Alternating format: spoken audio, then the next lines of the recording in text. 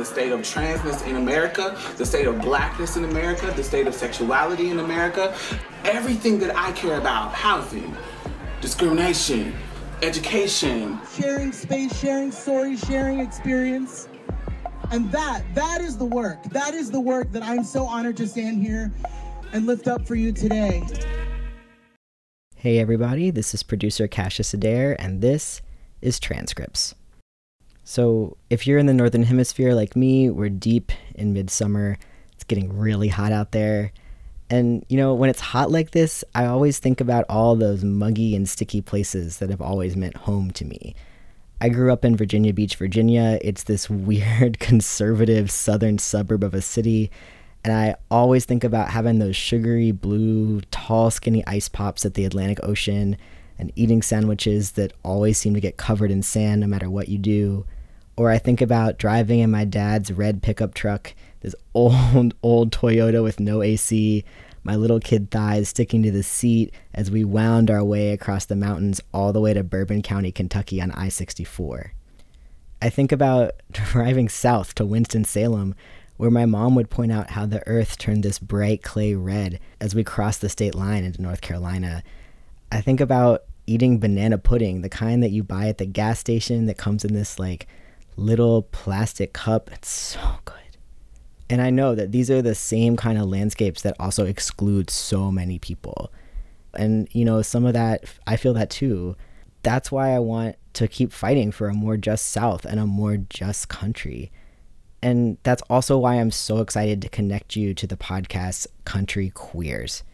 This is this brand new show. It just launched, but it's already one of the shows that makes me so hyped when I see a new episode in my feed. It's this show about home and belonging and about struggle. And also, you'll hear one of the voices in the trailer talk about this, but it's also about not letting other people define your home for you. So now, here's the trailer for Country Queers. Hey there, my name's Ray Geringer, and this is Country Queers. When I started this project in 2013, I had no formal training or experience with oral history or audio recording. But what I did have was a deep frustration that it was so hard to find our histories, and I felt a sense of urgency to meet and learn from other country queers. Since then, I've had the true honor of interviewing 65 country queers in 15 states, across intersecting layers of identity, including race and class, age and gender identity, religion and occupation. Country is complicated, and it's partly based upon my own internalization. When I think country, I think East Tennessee, and it took me 23 years to be fine with East Tennessee. I have often felt more of an outsider because of my dialect than because of my orientation. I was 17 at the time, and she said, you have 60 seconds to get out of the house, and if you don't, I'm going to hit you with this baseball bat. So I left, and I have never felt freer than I did that very moment that I walked out of that house and felt completely free and honest with myself. My mom initially said that she never wanted to see me in a dress. Probably 8 months ago, we went to the store and she brought me a dress, and it was such a big deal. It doesn't belong to the rednecks, whoever the fuck they are. It doesn't belong to whiteness.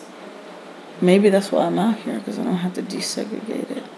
Subscribe to the Country Queers podcast today on Apple Podcasts, Spotify, or Stitcher. So thanks so much to Ray from Country Queers for letting us broadcast this trailer, and huge congrats on your show launch. If you're hearing this and you're a fan of our show, Transcripts, go become a fan of Country Queers. No matter where you're from, you don't want to miss this. This has been Transcripts, bringing you both original programming and, while we're on hiatus, a roundup of the best and brightest in trans audio. We're a program of the University of Minnesota Libraries, and to learn more about us, you can go to bit.ly/transcriptspod. See you in 2 weeks for more trans activist brilliance, and stay cool.